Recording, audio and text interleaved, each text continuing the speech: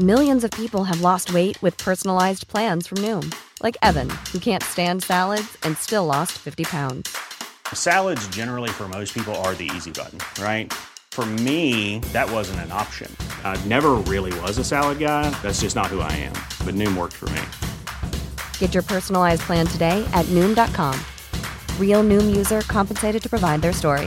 In 4 weeks, the typical Noom user can expect to lose 1 to 2 pounds per week. Individual results may vary.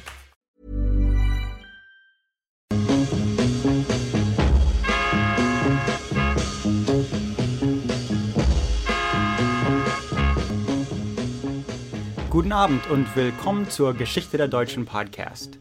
Diese Folge wird die wahrscheinlich oder etwas willkürliche letzte Folge über die Miniserie von den Deutschen und Römer. Und ich möchte vorerst noch erwähnen, dass die Geschichte der Deutschen Podcast ist seit neuestem ein Mitglied der Agora Podcast Network. Und weil ich dort den einzig deutschsprachigen Podcast dort habe, bedeutet das, glaube ich, noch nicht viel, aber mehr dazu, wenn sich was ändert.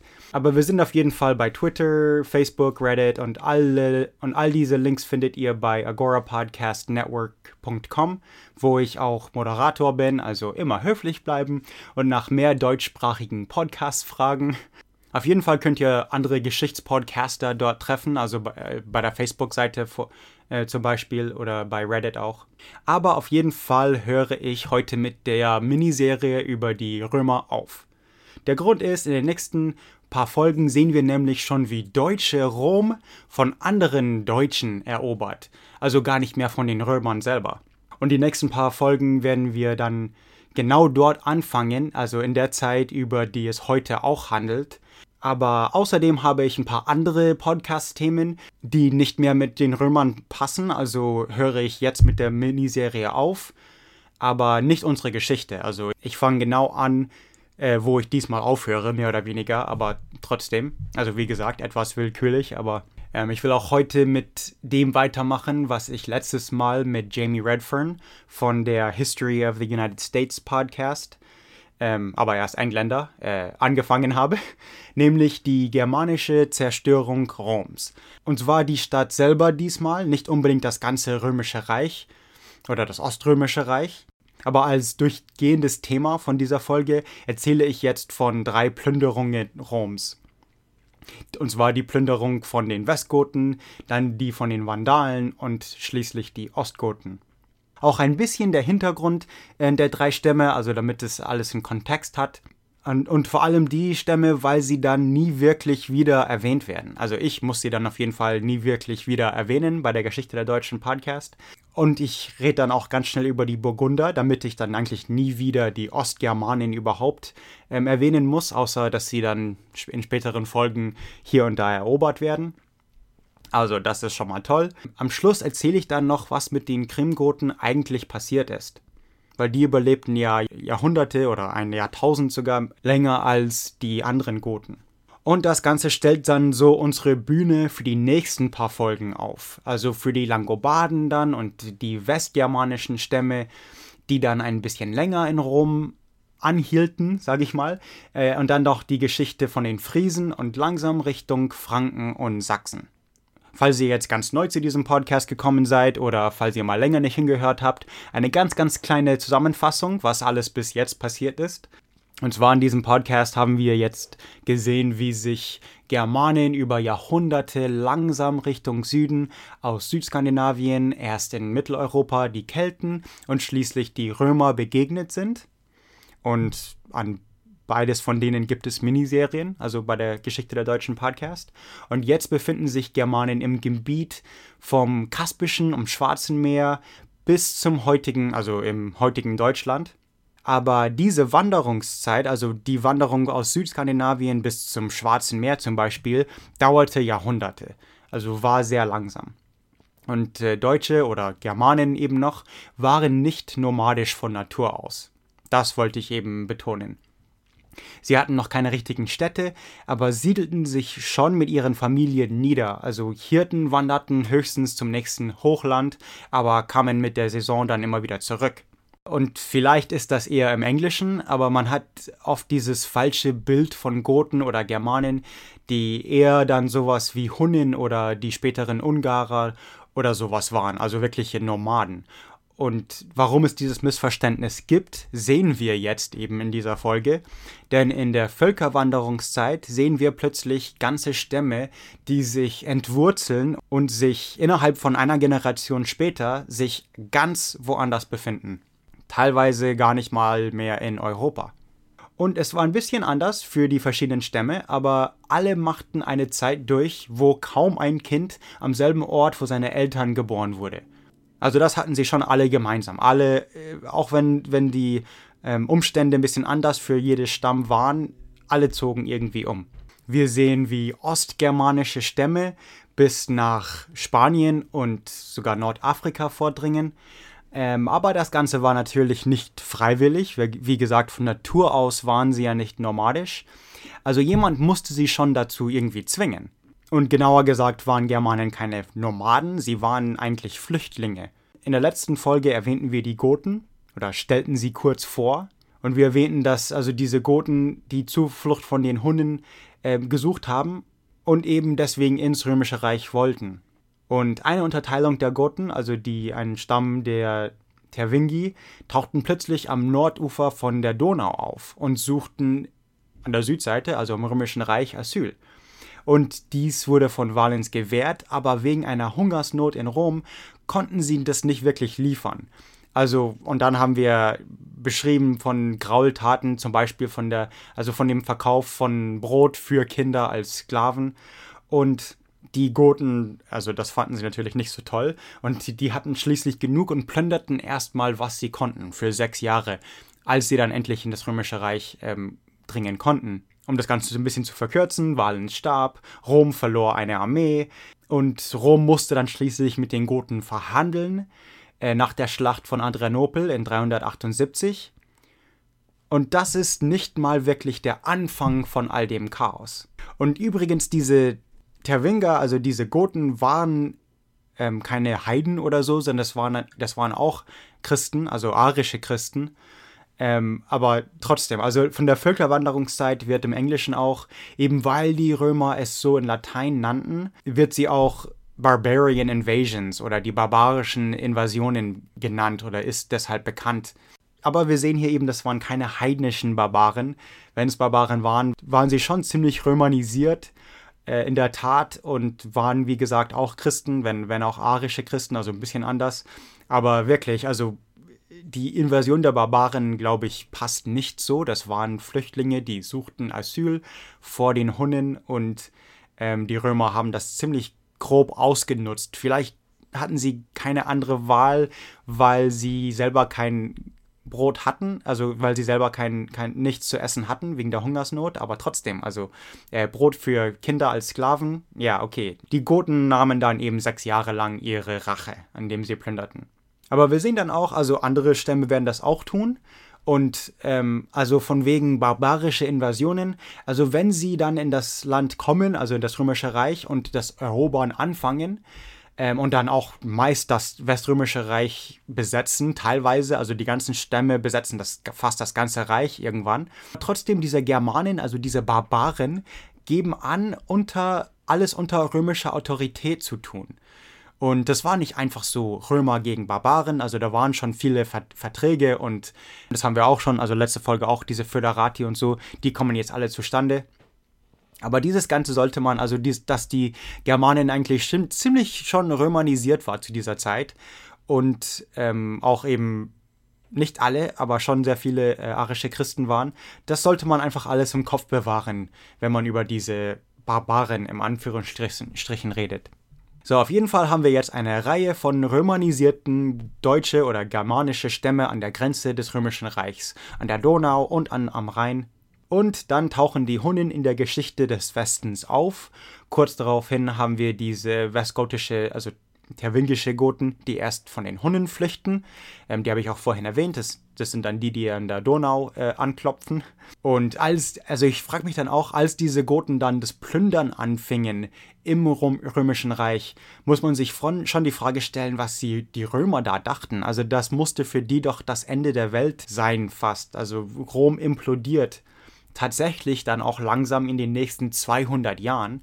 Aber schon in diesen ersten 6 Jahren in 378 und die 6 Jahre davor, das muss schon, also die 370er Jahre, sage ich mal, musste schon für die Römer ziemlich hart sein. Aber die Germanen brachen ja nicht nur an der Donau rüber, sondern auch die Grenze, die der Rhein bildete, wurde komplett durchbrochen. In einer sehr dramatischen Art und Weise eigentlich. Den Rheinübergang in 406 hatte Jamie Redfern in der letzten Folge schon erwähnt. Und ich werde noch mal ein paar Mal darauf hin zurückkommen. Also dieser Datum, der 31. Dezember, also Silvesterabend 406, ist dann so ein ganz, ganz wichtiger Datum für die Geschichte der Germanen und die Geschichte der Deutschen. Aber wie gesagt, falls ihr euch noch erinnert, handelt diese Folge über 3 Plünderungen Roms. Also möchte ich mit dem Mann anfangen, der hinter der ersten Plünderung steckt, und zwar kein anderer als Alarich, der König der Westgoten. Und er wurde an der Donaumündung im heutigen Rumänien geboren und er selbst gehörte zu diesen vorgenannten tervingischen Goten, also eben genau dieser Stamm, wo die Römer diese Gräueltaten gemacht haben. Alarich wäre eigentlich nur ein Kind gewesen, als genau sein Stamm Zuflucht über die Donau von den Hunnen suchte. Also er würde sich an diese Gräueltaten gut erinnern und war selber Junge und kannte vielleicht selber Kinder, die als Sklaven verkauft wurden, keine Ahnung. Aber auf jeden Fall haben wir dann mit Alarich dieses jetzt schon vertraute Geschichte von einem Goten oder Germanen, der dann eine Karriere als römischen Soldaten findet. Und zwar in diesem Fall wird ein Gote zum römischen Soldat, Alarich, und er war in einer der letzten Folge erwähnten Föderati, dieser römischen Armeen, die aber sowas wie gotische Söldner oder so einstellte. Also das war in der römischen Zeit sehr üblich. Also jetzt zu dieser Völkerwanderungszeit bildeten Goten die größten Föderati-Kräfte überhaupt unter den Römern. Also waren nicht vielleicht eine Mehrzahl insgesamt, aber war die größte Minderheit in der römischen Armee auf jeden Fall. Alarich war für eine Förderung nach einer römischen Kampagne brüskiert und er verließ die römische Armee, weil Alarich opferte die Hälfte seiner 20.000 Mann Kraft, also in seiner Föderati-Armee, indem er den römischen Kaiser gegen die Franken half. Aber er wird dann vom römischen Kaiser als Dank einfach übersehen, also für eine Förderung, die er wollte. Und dies markiert im Grunde seinen Bruch mit Rom. Und wir sehen Alarich erst wirklich die Bühne der Weltgeschichte besteigen, als er jetzt mit den Römern nichts mehr zu tun haben will. Und wir sehen ihn jetzt als Führer einer Föderation der Deutschen oder Goten meistens, Thrakien in 391, wo er bei einer Invasion beschäftigt war. Diesmal kämpft er gegen die Römer. Also ein paar Jahre davor wurde er Reichs der Westgoten genannt. Und ich würde im modernen Deutschen sagen, dass es sowas wie ein Heerkönig nennen könnte. Also König würde ich nicht wirklich sagen. So wird Alarich oft beschrieben, vor allem im Englischen, King of the Visigoths. Aber so als König würde ich ihn nicht beschreiben. Er kam nicht von einer Dynastie, sein Vater war kein König. Germanen hatten zu dieser Zeit diese Idee noch nicht, sondern er wurde gewählt. Zu dieser Zeit konnte man eben so viele Menschen herrschen, solange man auch im Krieg gewann. Und man konnte so viel Land und Männer beherrschen, so wie man durch seine persönliche Macht eben ausüben könnte und nicht mehr und nicht weniger. Also das war kein Recht, sondern er wurde dazu gewählt und man hat ihn freiwillig gefolgt, weil man dachte, er könnte irgendwie die Lage verbessern. Also das meine ich mit Reichs, also vielleicht Heerkönig könnte man sagen. Er war noch kein wirklicher König im mittelalterlichen Sinn. Gut. Auf jeden Fall hat er noch was Rom heimzuzahlen. Er hat ja damals seine Beförderung nicht bekommen. Also jetzt sehen wir eben, wie er Rom angreift. Und zwar marschierte er prompt mit seinen Westgoten Richtung Konstantinopel. Er wurde aber von dem römischen Kaiser gestoppt und der Kaiser war selbst interessanterweise halber Vandale. Übrigens, also wir sehen hier einen Westgermanen, der mit einem anderen Westgermanen verhandelt. Beide, einer ehemaliger römischer Soldat, der andere römischer Kaiser. Also ja, wir sehen schon, dass es nicht gerade Zivilisation gegen Barbaren sind. Auf jeden Fall ging Alarich dann erstmal auf einer hübschen und erfolgreichen Plünderungstour durch Griechenland. Er traf alle alten Highlights, die ganzen Klassiker, will ich mal sagen. Und so musste der Ostkaiser Flavius Arcadius dann Alarich als Meister der Soldaten in Illyrien nennen. Also das war dann so im Friedensvertrag. Und ich glaube, die Römer verstanden nichts von Psychologie oder zumindest nichts von klassischer Konditionierung, weil sie bestraften eigentlich immer alles, was Alarich gut gemacht hatte. Also als er für die Römer kämpften, haben sie ihm seine Förderung nicht gegeben. Und sobald er das Plündern anfängt, bekommt er eigentlich, was er will. Und ja gut, also 401 sehen wir, dass Alarich dann Richtung Rom marschiert, aber wieder mal gestoppt wird. Und zwar, Alarich ist einfach nie zufrieden. Also er will eigentlich immer mehr. Er denkt sich, er ist so mächtig und ist eigentlich ein sehr guter General und deswegen müsste er eigentlich Anführer der ganzen römischen Armee sein oder des weströmischen Armees also er meint, er ist zu mehr tauglich und versteht nicht, warum Rom ihm nicht mehr Armeen gibt oder mehr Männer gibt.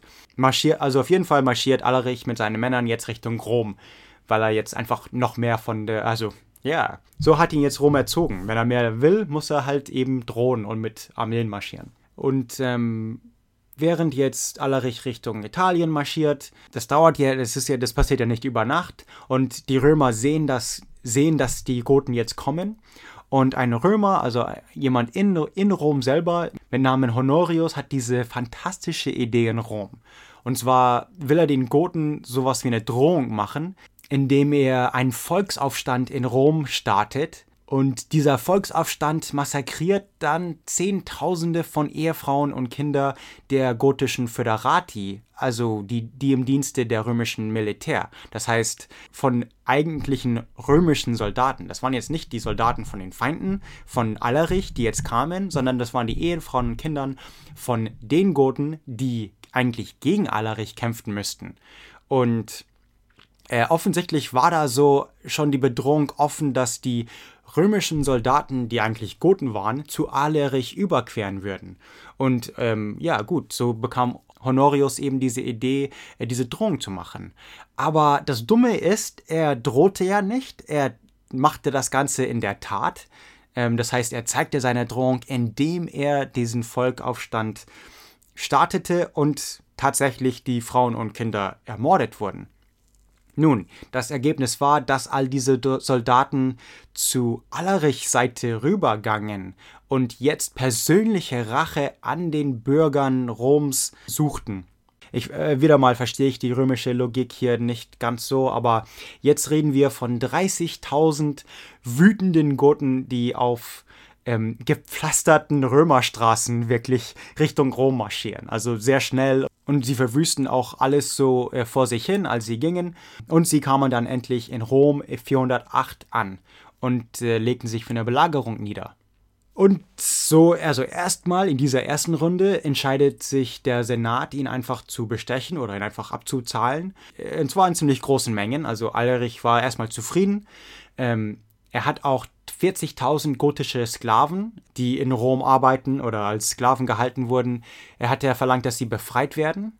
Oder dazu waren die Römer dann auch zufrieden. Aber Honorius wollte nicht Alarich als den Führer des weströmischen Armees ernennen. So, und so kehrte dann 409 Alarich zurück. Und also der Gedanke kommt mir hier so, warum die Römer so verhandelt haben. Also im Nachhinein sieht man, dass die einfach total dämlich irgendwie mit den Goten umgegangen sind, von Anfang bis Ende. Und jetzt wieder nochmal, dass sie einfach, also vor allem jetzt dieser Honorius hat jetzt Alarich um 30.000 Mann gestärkt, die jetzt persönlich Rache gegen den Bürgern Roms hat. Also eigentlich eine sehr gefährliche Situation, die sie zumindest zumeist selbst geschaffen haben. Ich glaube, die Sache ist auch die von dem Standpunkt aus der römischen Bürger. Rom wurde jetzt seit 800 Jahren oder so nicht wirklich überfallen oder erobert oder geplündert.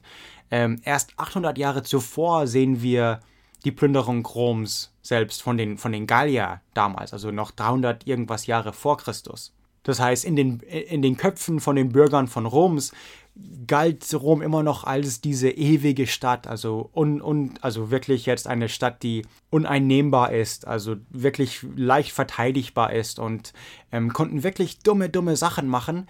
Und auch wenn die Goten die italienische Landschaft um Rom plünderten konnten, fühlten sie sich wohl ziemlich sicher, die Bürger in der Stadt Rom selber. Und wir werden auch sehen, eigentlich müssten die recht haben, weil in diesen nächsten Plünderungen von Rom sieht man wirklich, also die Römer mussten immer wirklich sehr dumme Dinge machen und mehrere dumme Dinge auf einmal, damit wirklich Rom jedes Mal fiel. Aber gut, also auf jeden Fall Alarich kehrte diesmal zurück nach Rom, aber diesmal durfte er selber seinen römischen Kaiser ernennen und war deshalb glücklich und kehrte zurück. Also wenn du deinen eigenen Kaiser ernennen darfst, dann sind das wohl keine Feinde mehr. Okay, gut. Also hat Alarich seinen eigenen Kaiser, weströmischen Kaiser, wählen dürfen und ihn dann aufs Thron gesetzt. Also er ist noch nicht in Rom eingefallen. Das hat sich alles durch Verhandlungen noch erledigt, bevor Alarich in Rom einmarschiert ist. Aber Alarich wollte dann eine Armee nach Afrika schicken. Und dieser neue Kaiser erlaubte es nicht, obwohl dieser neue Kaiser seinen Stand wegen Alarich hatte. Und so kehrte Alarich jetzt zum, keine Ahnung, 3. Mal, glaube ich, zurück, wieder in 410 nach Christus und setzte seinen eigenen Kaiser ab und belagerte Rom wieder. Zum 3. Mal, glaube ich. Diesmal öffnete ihm Verbündete innerhalb der Stadt einfach die Tore und das war's. Die Barbaren marschierten ein, ohne Kampf, und sie taten, was Barbaren eben tun, wenn sie wohl die reichste Stadt der Welt plötzlich vor ihren Füßen liegen haben. Und zwar, sie behandelten die Einwohner mit Würde und brannten nur die nötigsten von Gebäuden nieder. Und natürlich keine Kirchen oder so, weil sie selber Christen waren, und gewährten sogar Schutz zu denen, auch Heiden, die Zuflucht in diesen Kirchen nahmen. Sie plünderten keine Reliquien und Frauen konnten sich einfach durch Reden und Überzeugung von Vergewaltigungen schützen. Aber natürlich plünderten die Goten schon ein bisschen und ein bisschen Beute war schon da. Zum Beispiel die heidnischen Heiligtümer des Augustus und der Engelsburg waren desekriert von den Westgoten. Und als dann Alarich mit Rom fertig war, marschierte er Richtung Norden, um sein ehrfürchtiges Leben weiterzuleiten und zu regieren über ein weites... er starb dann einfach. Er starb einfach an Fieber oder sowas. Tut mir leid. Die Beerdigung von Alarich war dann auch interessant, weil er wurde dann in der gotischen Art begraben. Und zwar heimlich. Die haben einen kleinen Fluss, also sie haben den Strom geändert und ihn dann unter dem Bachbett begraben und dann den Fluss wieder normal fließen lassen. Und dann diejenigen, die den Grab gegraben haben, wurden dann auch umgebracht, damit der Grab von Alarich auch dann wirklich geheim bleibt. Die Westgoten dann selber zogen weiter, erstmal im südlichen Gallien, ließen sich erstmal nieder und schließlich in der Iberischen Halbinsel. Ich komme darauf nochmal zurück, also ich komme zu den Westgoten nochmal zurück. Aber jetzt, als Rom jetzt einmal geplündert wurde und die Deutschen sowohl die Donau auch als der Rhein überquerte, das war jetzt genau dann überquerte, erst ein paar Jahre bevor Alarich Rom wirklich plünderte, überquerten dann auch die Westgoten den Rhein, auch Ostgoten, also Burgunder waren schon Ostgoten, Ostgermanen. Bloß ein paar Jahre bevor Alarich Rom plünderte, war dann auch dieser Rheinübergang, also 406, wo die westgermanischen Stämme, und Burgunder waren ostgermanisch, glaube ich, aber also wo die westgermanischen Stämme den Rhein überquerten, das war dann auch schon diese Zeit jetzt. Also wir sehen, Rom wird von der Donau, vom Rhein überquert. Rom war wirklich eigentlich nicht mal mehr die Hauptstadt des Reiches. Konstantinopel wurde wichtiger. Und aber selbst im Weströmischen Reich war Ravenna hauptsächlich die Hauptstadt. Aber ich will jetzt weitermachen, weil sonst wird diese Folge ewig lang. Aber für die Geschichte der Deutschen sind die Westgoten nicht ganz weg noch. Und zwar haben sie dann ein Königreich in Spanien, also in der Iberischen Halbinsel. Das Westgotische Königreich. Und das ist eigentlich ziemlich cool. Und zwar, bevor ich zu den Vandalen gehe, die dann für die zweite Plünderung Roms zuständig sind, möchte ich ein paar interessante Sachen also was auch deutsche Geschichte angeht, oder germanische Geschichte, über dieses Westgotische Königreich in Spanien. Und zwar haben sie zum einen 4 Städte gegründet. das müsste eigentlich betont werden, weil in dieser Zeit, also im frühen Mittelalter, wurde sonst in Westeuropa keine einzige Stadt gegründet. Also zwischen dem 5. und 8. Jahrhundert wurden eigentlich nur im Westgotenreich Städte gegründet. Das ist schon ziemlich interessant. Also das heißt, es ging denen vielleicht am besten, ist schwer zu sagen. Aber auf jeden Fall dauerte dieses Königreich dauerte schon ein bisschen, also 3 Jahrhunderte oder so. Und die 4 Städte, die sie gründete, das eine ist Rekopolis, 578 nach einem Sieg über die Franken gegründet. Und es liegt in der Nähe vom heutigen Dorf Zorita de los Canes und wurde nach der arabischen Eroberung dann mehr oder weniger vergessen, lag in Trümmern. Dann die zweite Stadt wurde gegründet als ein Sieg über die Basken. Es wird oft angenommen, dass es jetzt, wo die Stadt Vitoria ist. Und die dritte Stadt ist wegen einem Sieg über die Asturier gegründet worden. Und die 4. Stadt ist in der Nähe vom heutigen Olite. Und es gibt vielleicht eine 5. Stadt, also arabische Quellen nennen eine 5. westgotische Stadt Bayara genannt. Vielleicht das moderne Montoro. Aber auf jeden Fall, das Westgotische Reich kam dann auch zu einem Ende. Und zwar 710 landete Tariq ibn Ziyad, ein Berber Freigelassener, landete mit 400 Männern und 100 Pferde auf einer kleinen, winzigen Halbinsel, die dann nach Tariq benannt wurde, und zwar Jebel Tariq und heute eben als Gibraltar genannt.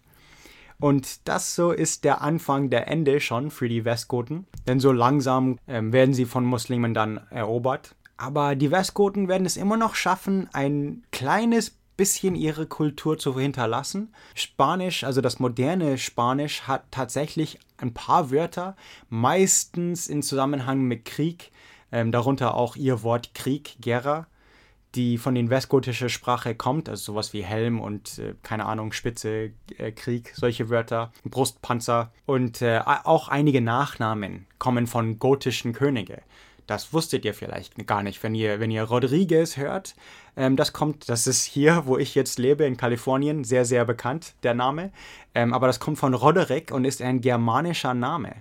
Auch, ja, alles mögliche, Fernandes. Und da gibt es Haufen Beispiele, die ich nur vom Mexikanern kenne, aber eigentlich ursprünglich von germanischen Königen stammt. Und diese gotischen Namen hatten eigentlich eine Wiederbelebung nach der Reconquista, also nach die katholischen Spanier dann Spanien von den Arabern zurückerobern, deswegen heißt es Reconquista. Die hatten eben diese Idee, erstmal, es gab den westgotischen Königreich, deshalb die Idee eines Königreiches in der Iberischen Halbinsel war bekannt und vor allem einen christlichen Königreich in der Iberischen Halbinsel gab es schon mal, sogar nach dem Römischen Reich und deswegen, also das war schon fast als Propaganda, ja, also es gab es schon mal, wir können es wieder machen, sowas und tatsächlich nach der Reconquista, da war auch dieser Drang, alle wieder zum Katholischen zu bringen, also auch Juden und Muslime und das war natürlich auch die Zeit der Inquisition, das heißt, es war sehr beliebt, um beweisen zu können, dass man kein Converso war, also kein Katholik, der erst vor einer Generation oder selbst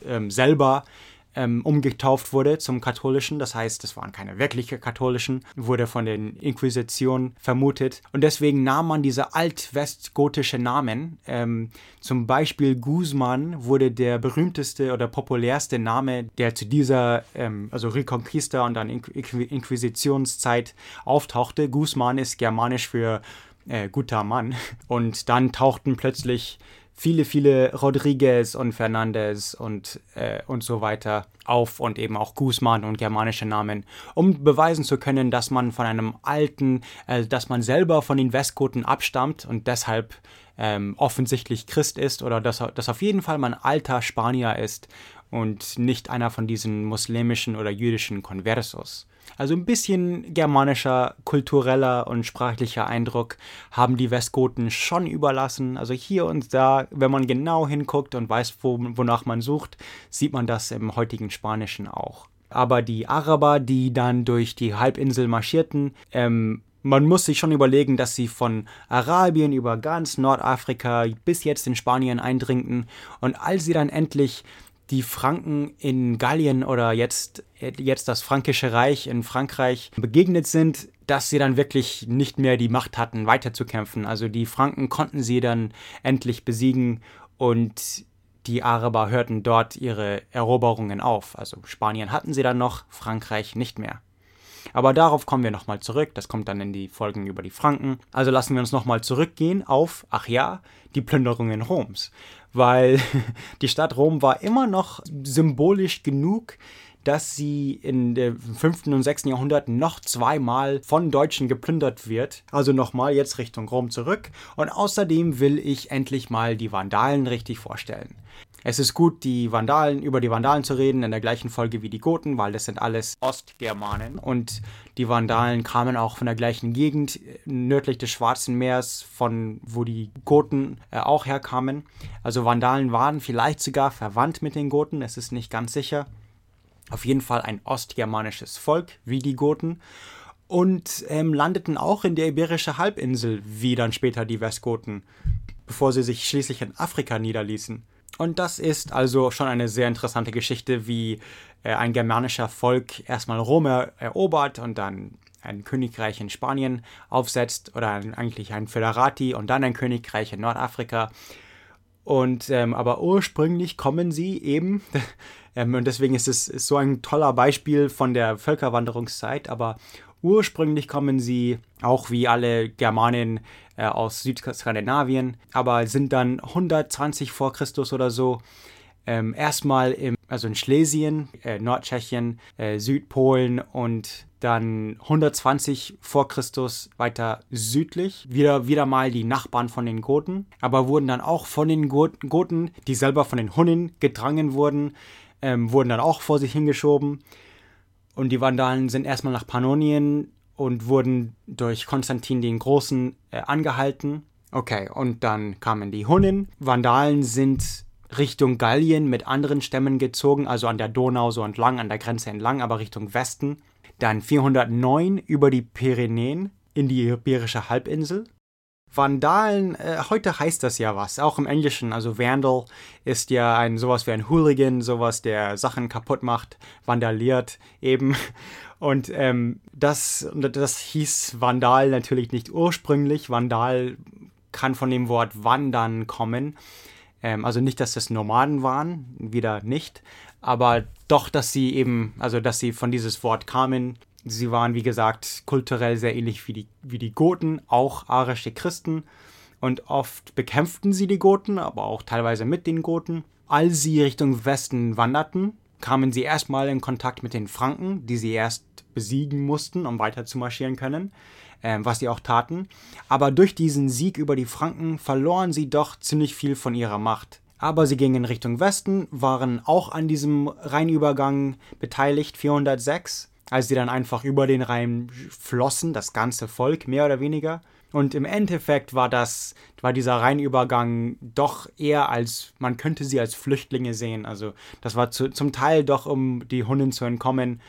Natürlich lag an der anderen Seite des Rheins, an der westlichen Seite, bedeutlich mehr Reichtümer als an der Ostseite. Also es waren vielleicht nicht nur die Gründe eines Flüchtlings, aber okay. Erstmal als sie dann 406 in Gallien einmarschieren, in das Römische Reich, machen sie erstmal dieses Tour de France und marschieren dann weiter Richtung Süden. Die Westgoten kamen danach und sie gingen weiter, überquerten genau zur gleichen Zeit als Alarechs zweite Belagerung Rom, überquerten die Vandalen die Pyrenäen in 409 nach Spanien.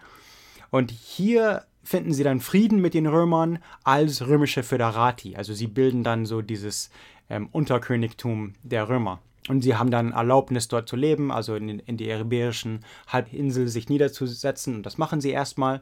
Aber dann kam so ein suebischer-römischer Koalition und kickte sie dann raus. So, und jetzt sehen wir dann, wie eigentlich ursprüngliche Skandinavier oder zumindest Ostdeutsche ihren Weg bis ganz nach Nordafrika finden.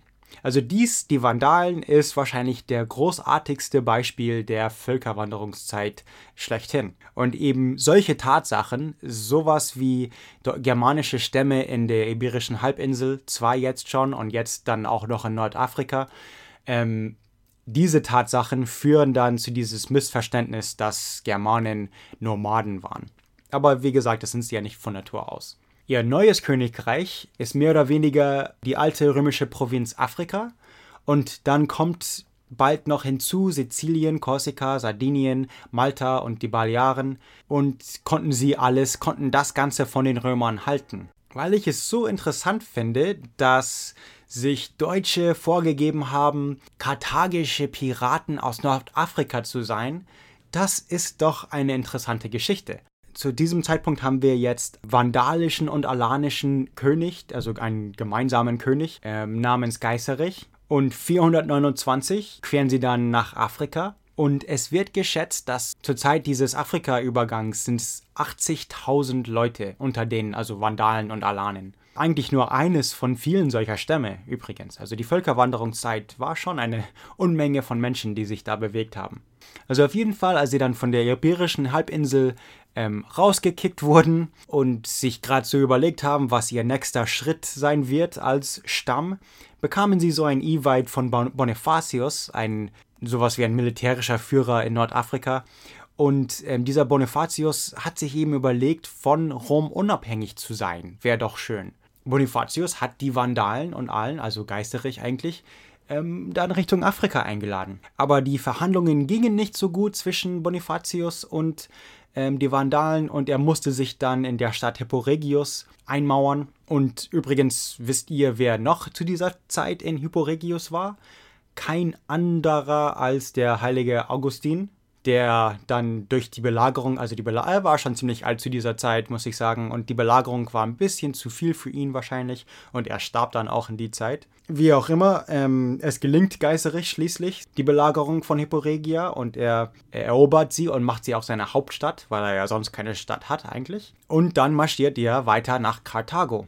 Und die Vandalen müssen eigentlich hier gar nicht viel tun, um Karthago zu erobern. Die müssen jetzt, ohne Witz, ganz ehrlich, die mussten nur auf den Rennplan, also aufpassen, wann die Rennen genau laufen und marschierten in Karthago und warteten einfach, bis so ein Rennen stattfand und marschierten dann in Karthago ein, als die ganzen Bürger von Karthago die Rennen zuschauten. Es gab nicht mal einen Kampf. Geiserich machte dann Karthago zu seiner Hauptstadt. Ja klar, ist natürlich viel besser. Und dann von dieser Marinebasis eroberte er Sizilien, Sardinien, Korsika, die Balearen und die Deutschen besetzen bis heute balearische Inseln wie Ibiza und Mallorca. Aber die Vandalen benutzten dann diesen großen karthagischen Hafen, um den westlichen Mittelmeerraum unsicher zu machen und terrorisierten es dann wirklich recht. Und es kann sogar sein, dass die lokale Bevölkerung eigentlich die Vandalen ziemlich gut empfangen haben. Denn es kann sein, dass die vorherige, also die römische Regierung, ziemlich streng und es ging auch ökonomisch nicht sehr gut zu der Zeit wahrscheinlich. Und plötzlich kam diese ganze Beute nach Richtung Karthago. Also die Bürger Karthagos selber hatten eigentlich nichts gegen die Vandalen wahrscheinlich zu der Zeit. Und die Vandalen haben auch nicht wirklich zerstört. Gut, außer sie taten es doch. Später. Sie zerstörten erstmal die Küsten des östlichen und westlichen Reiches von ihrem zentralen Mittelmeerreich. Sie wuchsen an Bedeutung genug, dass es im Altenglischen der Mittelmeer tatsächlich als Wendelsee bekannt wurde, also als See der Vandalen. Altenglisch ist ja eine sehr germanische Sprache auch. Sowas wie Friesisch eigentlich. Aber das Königreich dauerte nicht sehr lange, und zwar nämlich ungefähr 35 Jahren, denn dann starb Attila und die Römer konnten sich jetzt leisten, mehr Aufmerksamkeit über diese Vandalen im Mitte ihres Reichs zu zahlen. Das heißt, und zwar ist jetzt die Zeit vom Kaiser Valentian III. Und Valentian III. Und Geiserich haben ihre Kinder verlobt, also Hunerich und Eudocia. Denn Valentinian hoffte durch die Heirat seiner Kinder, dass diese Überfälle stoppen würden und vielleicht sogar, dass die Vandalen als Föderati dann in das Reich kommen würden. Aber Eudocia war noch zu jung und als sie warteten, bis sie alt genug wurde, starb Valentinian III. Und Petronius Maximus ernannte sich dann selber römischer Kaiser. Und dann passierte etwas Merkwürdiges. Der König Geiserich bekam dann einen Brief von der römischen Kaiserin Eudoxia und bittete ihn, dass er doch komme und sie rette. Eudoxia folgte vermutlich das Beispiel ihrer Schwiegerschwester, Justa Grata Honoria, die auch Attila damals gerufen hatte, wegen einer ungewollten Ehe. Diese ganzen Hintergrundgeschichten, die sind total interessant, aber die werden im Englischen auch von der History of Rome behandelt und andere Podcasts, also die will ich jetzt nicht nochmal erzählen. Aber auf jeden Fall, so kamen die Vandalen auf einen Hilfeschrei von der Kaiserin und so als Rettungsmission. Auf jeden Fall sah Geiserich seinen Vertrag, also seinen Verlobungsvertrag von den Kindern, als gebrochen und als mehr oder weniger als Kriegserklärung. Und sie marschierten dann Richtung Rom. Und als die Vandalen kamen, stürzten sie die ganzen Aquädukte, die um die Stadt rum waren, um. Und deshalb vielleicht der Name Vandale, also der heutige Begriff. Jetzt gibt es verschiedene Geschichten über die Plünderung Roms von den Vandalen selbst. Es muss eigentlich ein bisschen schlimmer als die Plünderung von den Westgoten gewesen sein, denn die Westgoten waren nur 3 Tage in Rom und die Vandalen für 13 Tage. Prosper von Aquitaine schreibt, dass der Papst Leo I. Geiserich bittet, die Stadt nicht zu zerstören oder die Bürger zu morden. Und dieser Geschichte nach, als Geiserich einstimmt, werden ihm die Tore geöffnet. Also das heißt, er darf Rom plündern. Bis jetzt haben wir keinen Sieg über Rom, also über die Stadt selber, durch eine Belagerung. 2-mal werden Germanen in Deutsch einmarschieren, beide Male werden ihm die Tore geöffnet. Das ist ein interessanter Punkt. Und Maximus, dieser neue Kaiser, der lieber geflohen ist, als gegen die Vandalen zu kämpfen, wurde selber von Römern außerhalb der Stadt getötet. Sie plünderten auch einige Objekte und Gebäuden von kulturellen Bedeutung, zum Beispiel den Tempel von Jupiter, Oppitus Maximus, haben sie den Kupferdach abgerissen. Da könnte man auch den Wort Vandal herhaben. Und sie nahmen auch Eudoxia und ihre Tochter als Geisel, die eigentlich, also den Brief geschrieben haben. Vielleicht waren das gar keine Geiseln, aber auf jeden Fall haben sie mitgenommen. Eudoxia, die Tochter, hat dann auch später Hunerich geheiratet, also wie es eigentlich Valentinian III. Wollte. Aber wie gesagt, es ist fast schon Ironie, dass wir heute Vandalen sagen, also zu diesen Hooligans oder zu Vandalismus zum Beispiel, für Graffiti und so, weil laut Aquitaines Beschreibung waren sie auch ziemlich zivilisiert und haben nicht wirklich viel kaputt gemacht. Also es hätte viel schlimmer sein können. Aber andere Beschreibungen beschreibt dann, wie sie nach Karthago zurückkommen. Und dort wird beschrieben, dass sie mehrere Schiffe voller Sklaven hatten, mehrere Schiffe voller Beute und so weiter. Also eines der beiden Geschichten stimmt nicht, kann einfach nicht stimmen. Denn entweder plünderten sie viel und nahmen Sklaven mit, was auch ohne Gewalt eigentlich nicht passieren kann. Das heißt, es sind Leute ermordet worden. Oder die Geschichte stimmt nicht und die sind teilweise friedlich oder tatsächlich friedlich von Rom gegangen. Ist eigentlich auch egal. Ein Byzantiner schreibt dann auch, dass sie mindestens eine Kirche verbrannt haben. Aber auf jeden Fall, als die Vandalen nach Karthago zurückkehrten, obwohl sich west- und oströmische Kaiser fast nie mit irgendwas einig waren, hier waren sie sich doch einig, dass es jetzt Zeit für die Vandalen gekommen sind, dass sie jetzt weg müssen. Und so haben sie erstmal ihre Marinen zusammengetan und einen Angriff gestartet, aber die Vandalen haben gegen Ost- und Westrom gewonnen, konnten die weströmische Flotte sogar einnehmen und die oströmische Flotte zerstören durch diese Feuerschiffe. Und ab 477 prägen sogar Vandalen ihre eigenen Münzen, aber kleinere, also Bronze- und Silbermünzen. Die größeren Goldmünzen sind immer noch römische Münzen zu dieser Zeit. Das heißt, so ganz ohne Rom kamen sie auch nicht aus. Aber die Vandalen waren eigentlich die Herrscher, die am wenigsten mit ihren Untertanen religiöserweise auskamen. Also die Vandalen waren wirklich streng Arier und haben die Katholiken in Nordafrika Probleme gemacht, haben versucht, sie entweder umzutaufen oder haben auf jeden Fall die ganzen Bischöfe und so verboten.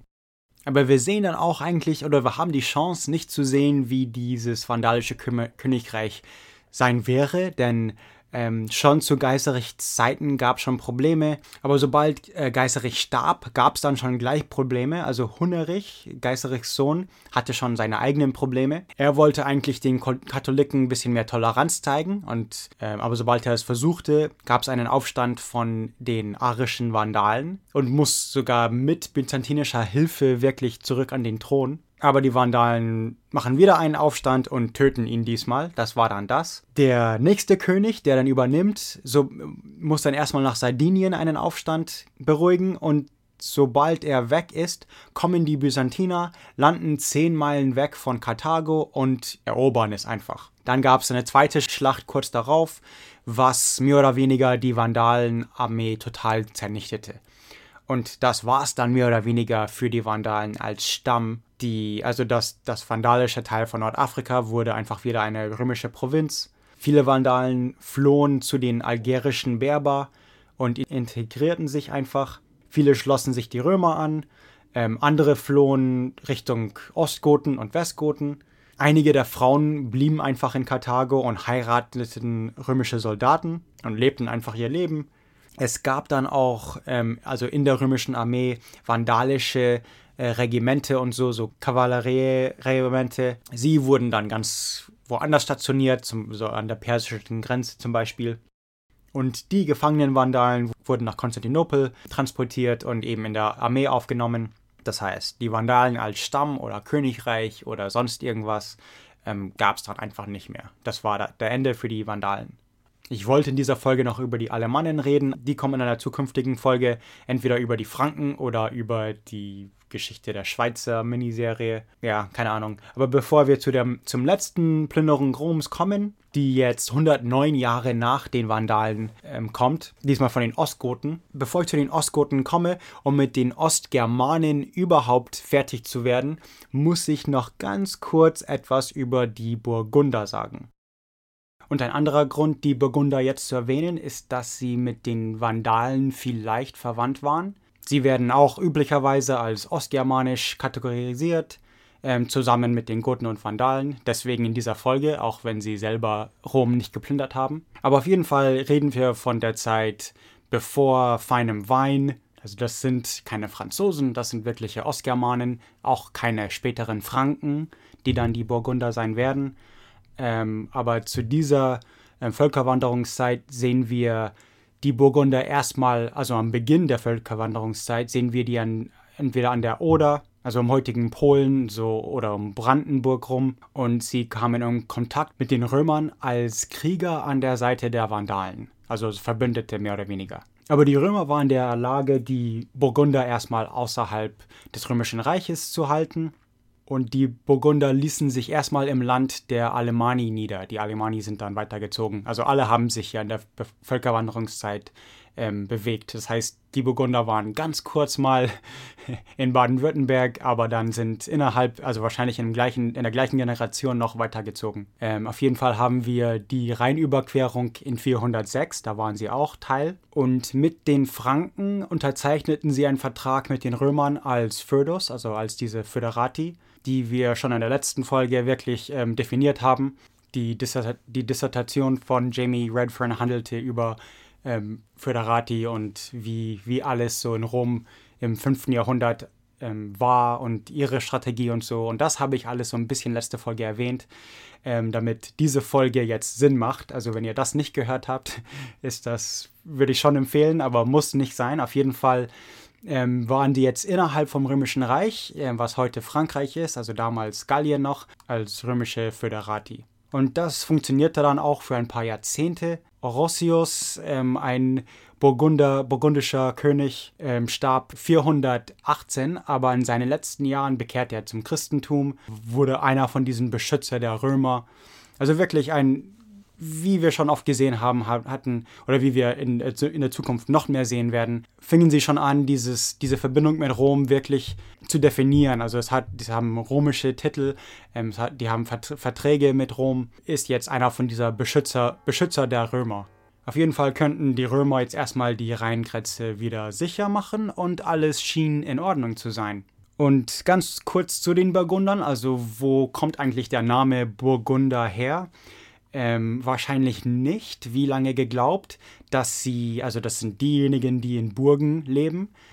Nein, aber diese Etymologie wurde eben lange Zeit geglaubt, also hat eigentlich mit Burgen nichts zu tun. Befinden sie sich erstmal in Belgica, unter Roms Ordnung. Und jetzt in dieser Teil von der römischen Geschichte, also erstmal, jetzt haben die Burgunder gegen Rom gekämpft oder Aufstand gemacht, wollten eben mehr, konnten die Römer mit Hilfe von hunnischen Hilfstruppen die Burgunder besiegen. Die Niederlage der Burgunder in dieser einen Schlacht könnte der Kern hinter der Nibelungssage sein.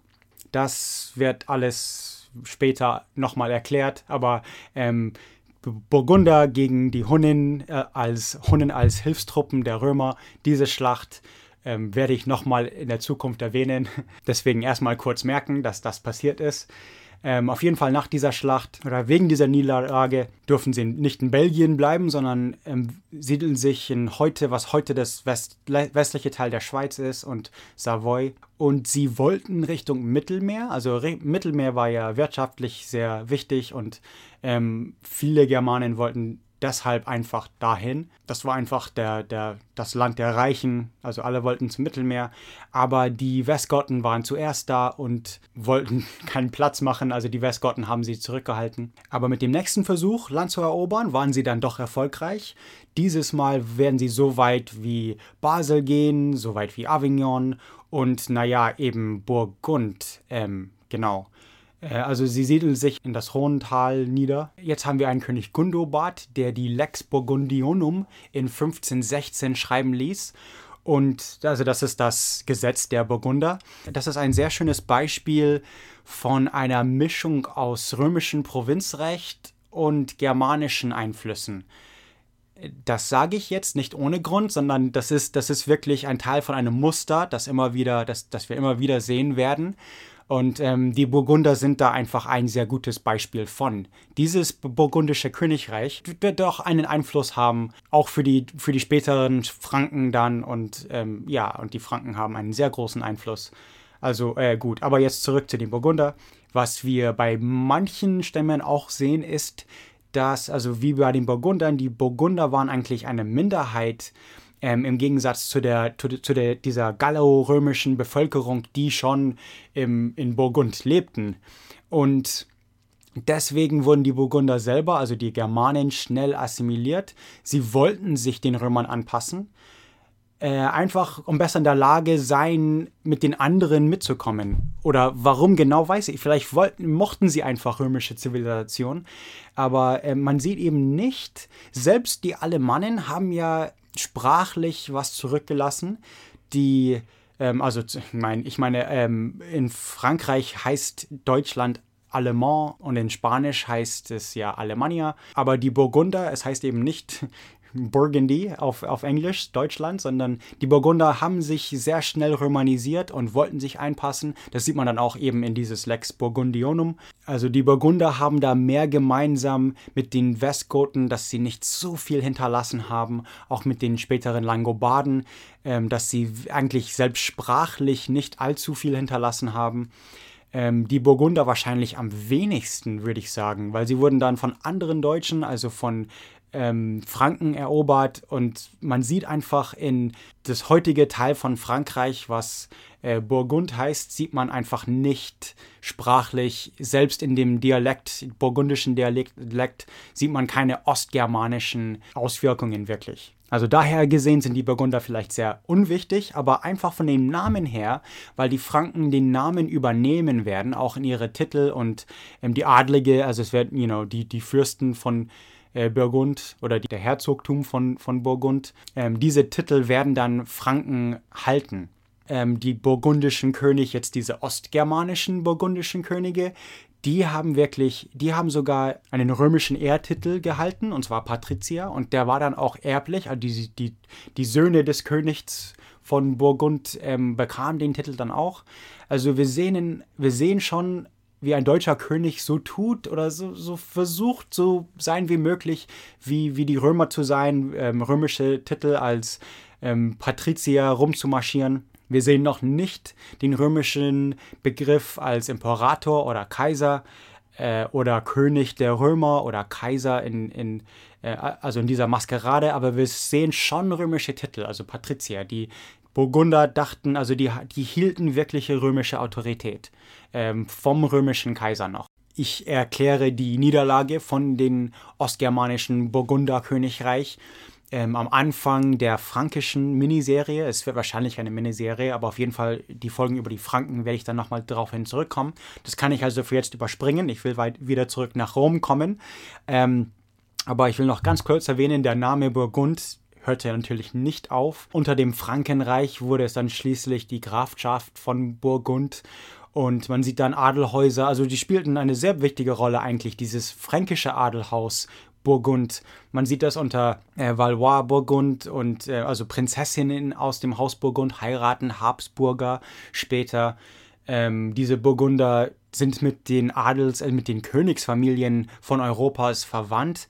Aber das sind fränkische Könige, das sind fränkische Adelige und fränkische Burgunder, keine Ostgermanen. Also das wollte ich nur ganz kurz erklären, dass wenn ich später über die Burgunder rede, von den Franken her, dass wir dann eigentlich über Franken selber reden und nicht Ostgermanen hier. Okay, aber jetzt, also Rom, Ostgoten.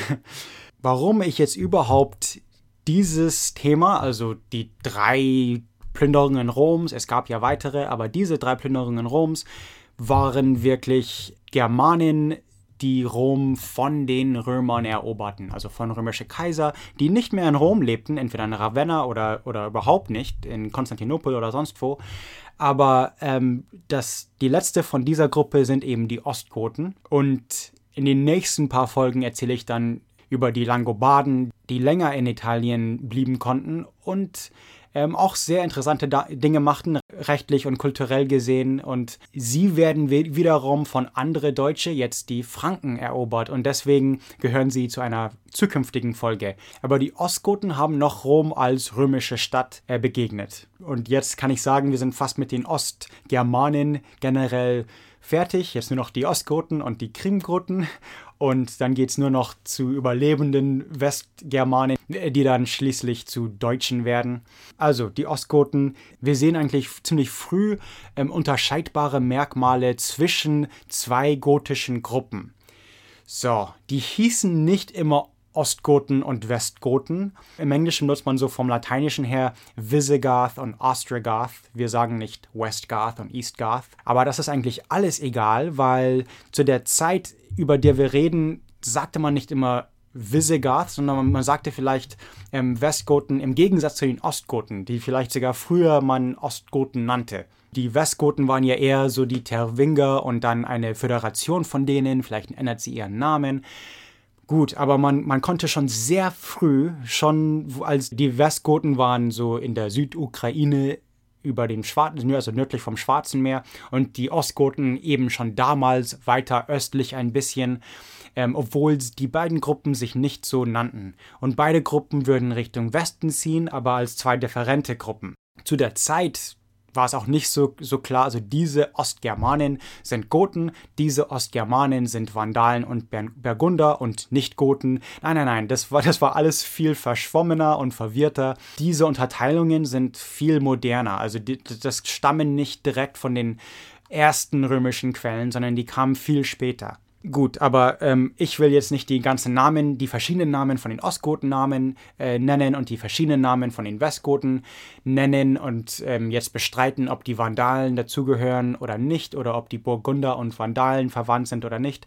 Das ist eigentlich egal, aber die Ostgoten sind anders als die Westgoten. Gut, so, jetzt. Die Ostgoten, weil sie eben zuerst, also weil die am weitesten östlich waren, wurden sie auch zuerst von den Hunnen überrannt. Die Hunnen konnten dann das Gebiet von den Ostgoten komplett erobern und viele Ostgoten flohen.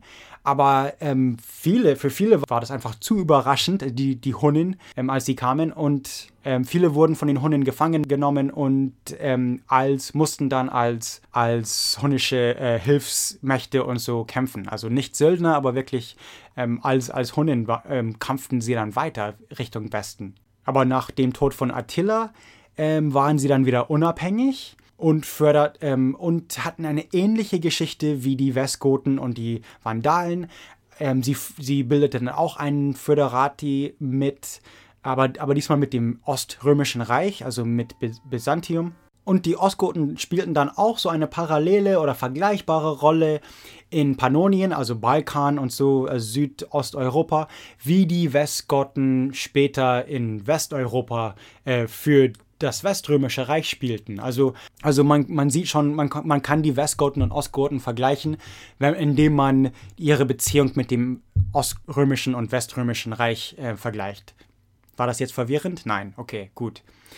In ihrer Geschichte, also erstmal mit dem Oströmischen Reich, sieht man die Ostgoten in jeder Beziehung von Freundschaft bis Krieg mit den Oströmischen, mit den Westgoten, mit allen anderen Kriegern. Also teilweise sind die verbündet, teilweise führen sie Krieg gegen die. Das ist einfach eine sehr komplizierte, lange Geschichte, also politisch gesehen war das einfach ein Chaos und das will ich jetzt einfach alles überspringen, ganz frech. Und ich will, wie ich über Alarich, über die Westgoten geredet habe, will ich jetzt auch die Ostgoten-Geschichte erklären, indem ich die Geschichte von Theodorich erzähle.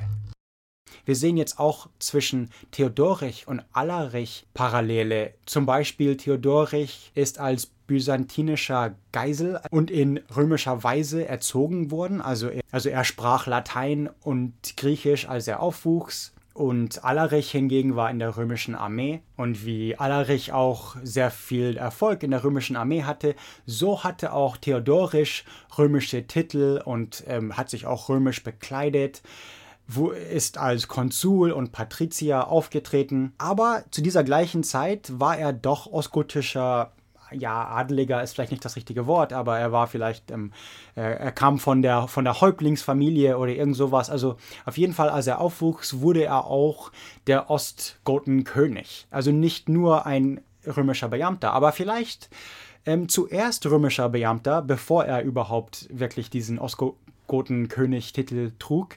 Genauso wie Alarich bei den Westgoten erst ziemlich hoch in der römischen Armee war, bevor er mit Rom Schluss machte und dann den Westgoten Herrenkönig wurde. Theodorich ist wirklich auch bekannt, dass er den Katholiken gegenüber viel Geduld zeigte, also viel Toleranz. Das ist wichtig, weil jetzt sehen wir schon eine Präzedenz für die späteren Verhältnisse zwischen Deutsche und Rom. Deswegen ist das hier ein sehr wichtiger Link hier in der Kette. Und zwar 520 nach Christus, während der Herrschaft von Theodorich, hatte er wirklich eine Beziehung mit dem Papst. Und selbst als Arier hatte er so religiöse Freiheit erlaubt, was vor ihm einfach unbekannt war.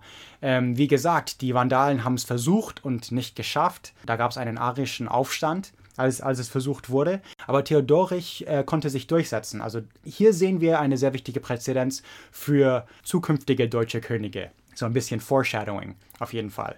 Also für die Franken, Sachsen, also wirklich von jetzt ab sehen wir ein sehr wichtiges Beispiel. Theodorich, obwohl er selber Arier war und nicht katholisch, sah er den Papst trotzdem nicht nur als Also er sah ihn als Kirchenführer und das ist mal schon was als Arier, als einen katholischen Bischof so zu sehen.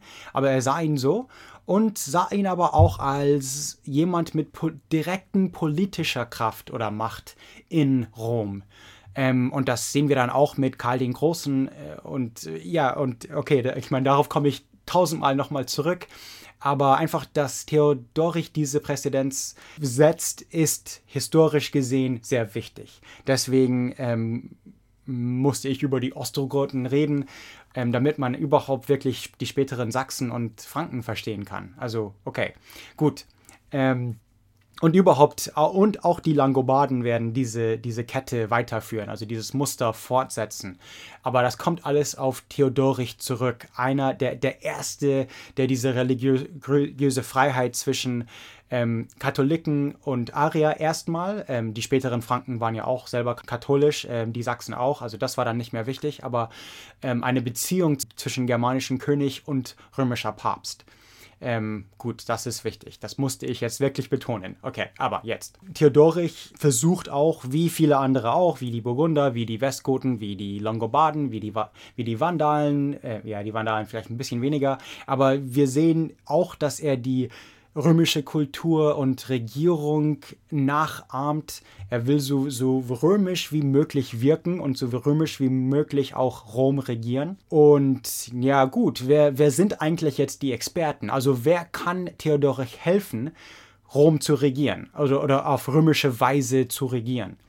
Die Experten vor Ort an der römischen Kultur und die römische Regierung waren natürlich die Italiener und auch die Kirche. Und Theodoric fand das ganz okay. Er bekam einen byzantischen Auftrag in 488 von Zeno. Und zwar sollte er Italien von Odoaker befreien.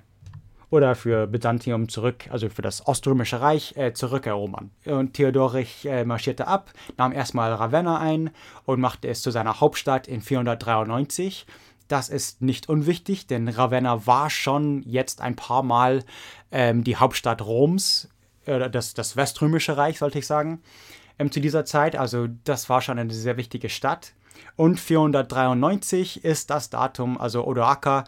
Ich weiß nicht, wie viele Hinweise man braucht, aber das Weströmische Reich gab es nicht mehr. Wenn man irgendwo entscheiden muss, wann das Weströmische Reich aufhörte, dann könnte man eigentlich jedes beliebige Datum innerhalb von 2 Jahrhunderten nehmen und es auch gut bestreiten können.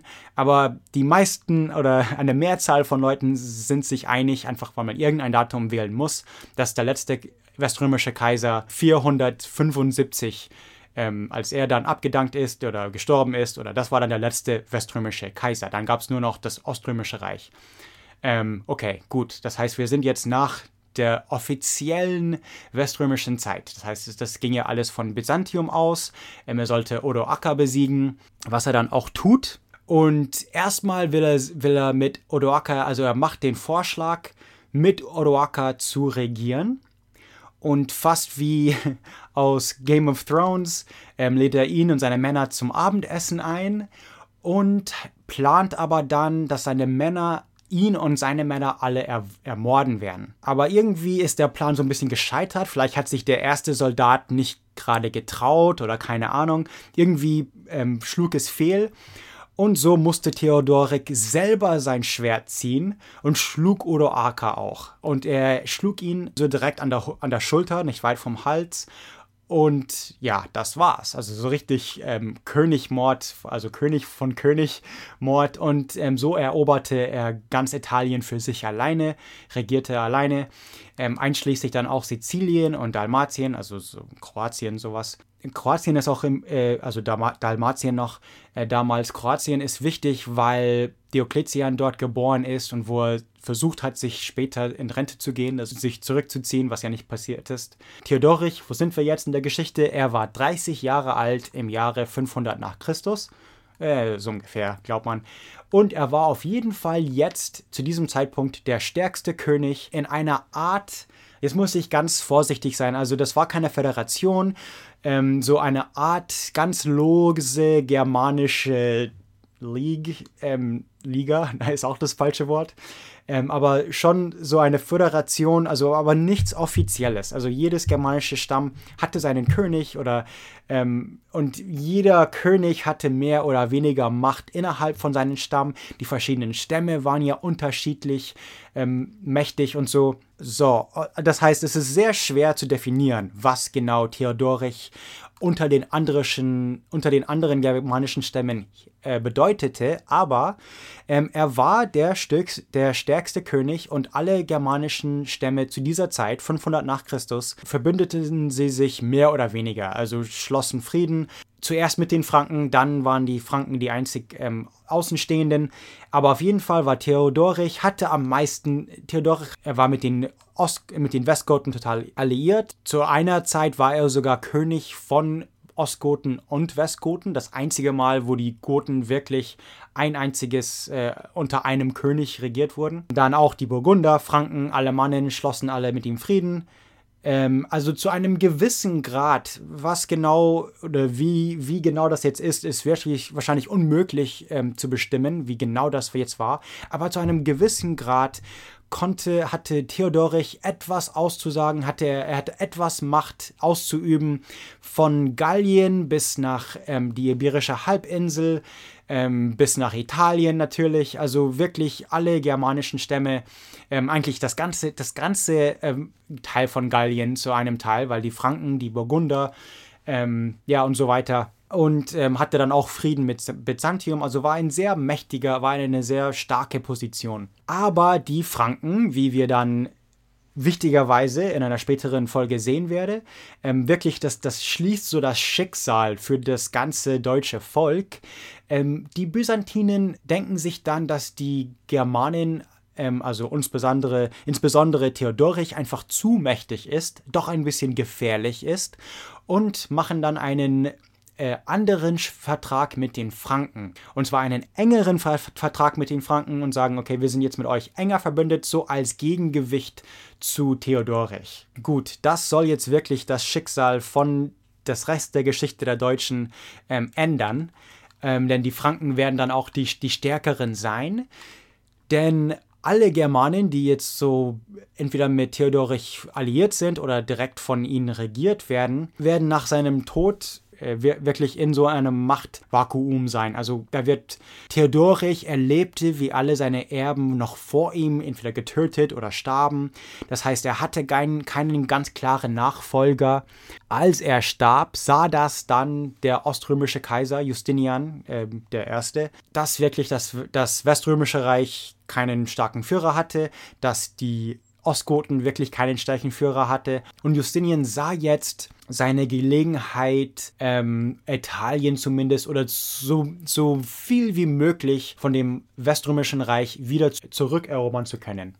Und Belisarius, eigentlich ein sehr bedeutender Name, wurde von Justinian losgeschickt, um Italien zurückzuerobern für die Römer. Und Belisarius segelte los und eroberte schnell Sizilien und überquerte dann über in Italien, eroberte schnell Neapel und dann Rom im Dezember. Und im Frühjahr 537 marschierten die Goten auf Rom mit bis zu 100.000 Menschen unter der Führung von Witiges jetzt und belagerte die Stadt. Und so haben wir jetzt Belisarius, der Rom verteidigen will, und Witiges als gotischer Führer, der Rom zurückerobern will irgendwie. Obwohl Witiges jetzt eine Mehrzahl von, also 5:1 eigentlich, eine 5-fache Mehrzahl hat. Und obwohl er diese 5-fache Mehrzahl hat, kann er Rom nicht von Belisarius nehmen. Das will ich jetzt mal betonen, weil eine 5-fache Mehrzahl, aber durch Gewalt kann man jetzt Rom immer noch nicht nehmen. Obwohl die Vandalen schon in Rom waren, die Westgoten, die Ostgoten schon mal. Durch Gewalt eben ist es noch nicht passiert, wirklich. Ja, und jetzt ist dann wieder Belarius dran, auf die Offensive zu gehen. Er muss sich erstmal von dieser Belagerung erholen. Also die Belagerung war schon ziemlich hart von den Römern. Aber nachdem er sich erholt hat, marschiert er Richtung Norden, Richtung Mailand und Ravenna. Er nennt sich Sieger und nimmt Witiges in Ketten mit sich mit nach Konstantinopel. Und sobald er weg ist, ernennen die Ostgoten einfach einen neuen König. Totila. So, mit Totila fällt meine schöne Theorie zusammen. Totila ist kein Beispiel von meiner schönen Kette von Germanen, die so tun wollen, als wären sie römische Adelige oder Kaiser und wollen im Namen Roms regieren. Totila mag meine Theorie nicht. Totila hasst Rom. Diesmal wird es Rom schlecht gehen. Er, also als neu ernannter König von den Ostgoten, marschiert er sofort Richtung Rom. Dort ist Bessas, der Kommandeur der kaiserlichen Garnison, die zurückblieben, nachdem Belisarius zurück nach Konstantinopel ist, hat dann ein paar Fehler gemacht. Und das ist jetzt auch wichtig zu sagen, Rom muss immer Fehler machen, damit es besiegt wird. Wenn Rom einfach ein paar Sachen richtig machen würde, scheint wirklich tatsächlich, dass Rom zu dieser Zeit unbesiegbar ist, also uneinnehmbar. Die Germanen können Rom mit Belagerung allein nicht erobern. Aber Bessas, der eben jetzt Rom kontrollierte oder mehr oder weniger regierte, kontrollierte natürlich den ganzen Bestand von Getreide und verkaufte es einfach an die Zivilbevölkerung zu fairen Marktpreise. Aber da sie belagert wurden, wurden diese faire Marktpreise immer höher und höher. Das heißt, Bessas nutzte die Chance, um Profit zu machen Und er weigerte sich auch, die Anfragen der Zivilisten genehmigen, dass sie die Stadt verlassen wollten. Also wir haben hier vielleicht bis zu 100.000, die verhungerten und eigentlich jetzt Rom es satt hatten und Rom einfach verlassen wollten.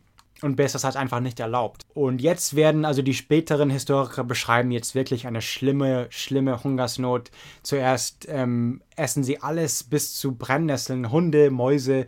Schließlich, ja, also die Geschichten werden ziemlich derb, sag ich mal. Einige haben Selbstmord begangen, was einfach in Rom zu schlimm war. Natürlich verbreiteten sich Krankheiten und es war wirklich ein ziemlich albträumischer Zustand, also generell. Aber schließlich gibt der kaiserliche Befehlshaber Bessas die Genehmigung, dass die römischen Bürger, die Rom verlassen wollen, es auch dürfen. Und so macht er er macht die Tore auf, also nicht um die Goten reinzulassen, aber um die Bürger rauszulassen. Und viele sind aber schon so verhungert, dass sie, sobald sie anfangen, aus der Stadt zu wandern, dass sie sofort auf den Weg einfach zusammenbrechen und viele sterben. Einfach, ja, die waren einfach so vom Hunger schon geschwächt. Und andere konnten ein bisschen weiter wandern, aber wurden dann doch von den Goten getötet. Und der Papst, der schon länger in Sicherheit in Sizilien war, schickte eine Flotte oder ein paar Schiffe von Getreide nach Rom, um die Bevölkerung zu helfen. Aber die Marine von Totila hat sie einfach abgefangen in der Nähe von der Mündung von der Tiber und eroberte die Flotte. Und das Getreide half einfach Totilas Männer anstatt die römischen Bürger. Und so kehrte Belisarius zurück und wollte die Belagerung Totilas beheben, aber das gelang ihnen nicht, obwohl Belisarius bis jetzt sehr erfolgreich war. Und die Historiker schreiben das auch den Untertanen, also die Offiziere von Belisarius zu und nicht Belisarius selbst, also nicht, die geben ihm nicht die Schuld, sondern seine Männer. Ja, keine Ahnung. Auf jeden Fall wird Belisarius kurz danach krank und er ist aus der Weltgeschichte mehr oder weniger raus, auf jeden Fall von der Geschichte der Deutschen. Tatsächlich gelingt es Germanen zum allerersten Mal, Rom durch Macht zu erobern. Am 17. Dezember 546 gelingt es einigen von seinen Männern über die Wände zu skalieren, also klettern, und dann in der Nacht öffneten sie dann eines der Tore, was man heute noch in Rom sehen kann, und ließ den Rest der Männer rein. Aber wieder innerhalb der Stadt sieht man, dass manche römischen Truppen es wohl auch mit der Belagerung satt hatten und schließen schnell einen geheimen Pakt mit Totila und den Goten und schließen sie sich hinzu, also den Siegern hinzu. Und Totila ist, wie gesagt, nicht Alerich, er ist nicht die Vandalen, er sieht sich nicht als Verteidiger der Römer, er will nur Rache. Wir sehen Plünderungen, Rom in Brand. Er fing an, die Stadtmauer niederzureißen und hatte eigentlich vor, daraus so wirklich so Schafswiesen daraus zu machen aus Rom. Also er wollte wirklich die Stadt komplett, also die Steine wegtragen und Rom komplett von der Landkarte entfernen. Aber irgendjemand konnte ihn überzeugen, das nicht zu tun. Aber bis dahin hatte er schon ein Drittel von der Mauer niedergerissen. Und hier sehen wir eben, dass meine Theorie zusammenfällt, weil Totila will nicht römischer Kaiser sein. Er will keine Römer sein, er will keine römischen Titel haben. Er will, dass Rom einfach weg ist und nichts weiter. Es wird also deshalb auch kein Problem sein für Belisarius dann Rom zurückzuerobern, wenn er sich wieder gestärkt hat. Denn jetzt fehlt ein Drittel der Mauer. Es sind fast gar keine Goten mehr da. Jetzt kann man wirklich sagen, das ist wahrscheinlich der tiefste Punkt für die Stadt Roms selber, was Hunderte von Tausenden von Einwohnern hatte in der römischen Reichszeit, hat jetzt Hunderte von Einwohnern. Es ist wirklich ein Dorf, die innerhalb von den Ruinen von Rom leben und die Steine von alten Gebäuden zusammenreißen, und um neue Gebäude zu bauen. Und das ist jetzt wirklich der Niedergang von die Stadt Rom selber. Das Oströmische Reich lebt ja noch für 1000 Jahre später, aber Rom ist kaputt jetzt hier. Aber Belisarius muss wieder eigentlich trotzdem, obwohl Rom zu ihrem niedrigsten Zeitpunkt jetzt ist, muss Belisarius eigentlich nicht viel tun, um Rom verteidigen zu können. Er stapelt einfach Steine wieder auf, wo die Stadtmauer, also wo Totila die Stadtmauer niedergerissen hat. Und Totila kommt natürlich dann zurück, um Rom für ein, keine Ahnung, 5. Mal zu erobern. Und es gelingt ihm nicht. Diese Haufen Steine halten ihn zurück. Ich finde, das ist wieder mal ein Beispiel, dass wenn die Römer nichts falsch machen würden, immer noch, wenn Rom in Schutt und Asche liegt, ist es immer noch fast uneinnehmbar. Es ist viel leichter einzunehmen als Konstantinopel. Konstantinopel ist ja von der natürlichen Lage aus einfach viel sicherer geschützt. Aber trotzdem, also man sieht hier schon, die Germanen hatten noch nicht so die Belagerungstechniks, die man später im Mittelalter haben wird. Und es ist eigentlich ziemlich leicht, Roms Verteidigung.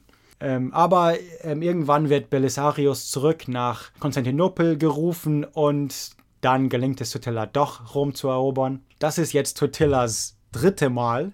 Das 2. Mal, wo er es erobert. Das 3. Mal, wo er nach Rom marschiert, um es zu erobern.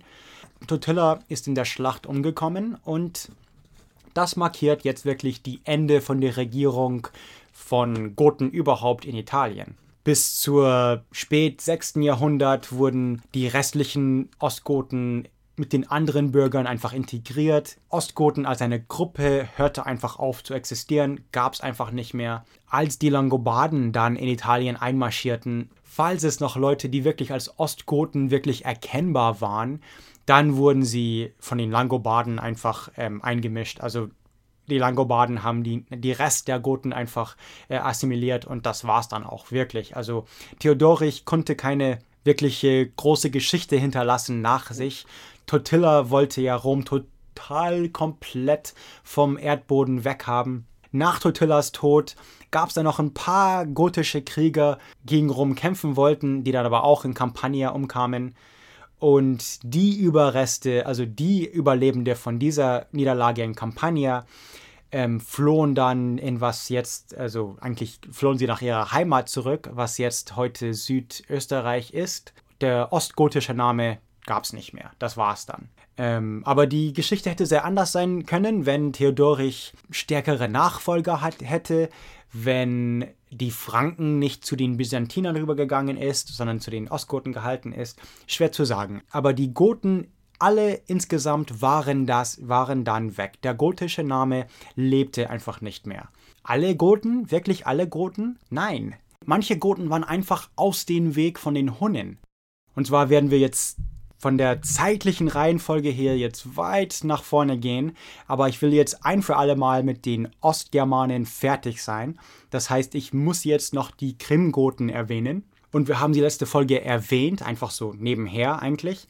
Aber es gab Goten in der Krim, die einfach von den Hunnen nicht überrannt wurden und die einfach isoliert genug in den Dörfern waren, dass selbst die nicht mit den späteren griechischen und selbst noch später mit den ungarischen und dann auch die ottomanische und so Bevölkerung sich nicht wirklich so einmischten. Viele natürlich schon, aber es gab Dörfer, die einfach so isoliert war, dass man noch die gotische Sprache hörte, Jahrhunderte nach sie überall sonst ausgestorben ist. Das heißt, sie ist die einzige ostgermanische überlebende Sprache wirklich, eben bis vor kurzem. Und zwar insbesondere ein Gebiet von der krimischen Halbinsel, und wurde auch als Gotia bekannt, an der wirklich Südspitze von der Krim. Und es gibt da schon ein bisschen Debatte, ob es wirkliche Goten waren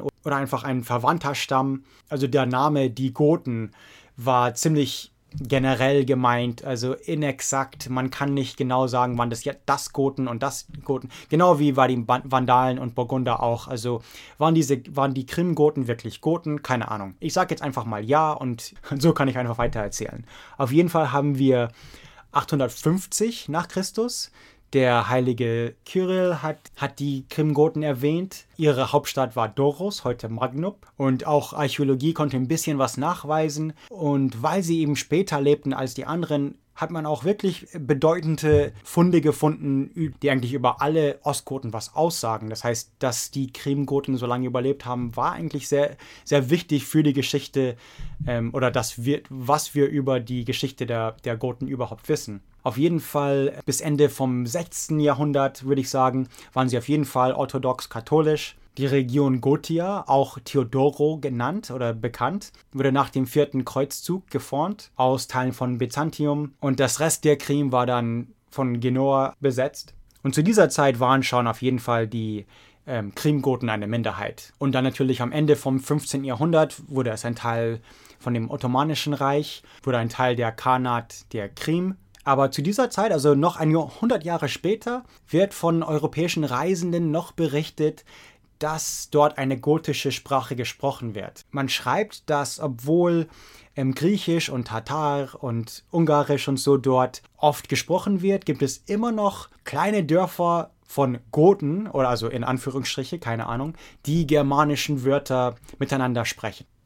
606 berichtet Joseph Justus Scaliger, dass sie ihr eigenes Altes und Neues Testament in ihrer eigenen Sprache hatten, in ihrer eigenen, also sogar in der Alphabet von Wulfilas stand da. Alle diese gotischen Bibeln sind verloren, wir haben keine Ahnung, wir haben bloß 2 Berichte, dass die Goten die Bibel in ihrer eigenen Sprache hatten. Das war in der oströmischen Region weitaus bekannter als in der weströmischen Region. Also in Westeuropa, sage ich mal, war alles lateinisch wegen der weströmischen Geschichte. Aber die Byzantiner sprachen ja eher Griechisch, das heißt, die Bibel war sowieso in Griechisch. Die haben es gar nicht mal in Latein übersetzen lassen. Und Kyrill und Methodius haben es ja alle auch in slawische Sprachen übersetzt. Und das heißt, es war einfach bekannter, das in lokale Sprachen zu übersetzen. Also möglich ist es auf jeden Fall.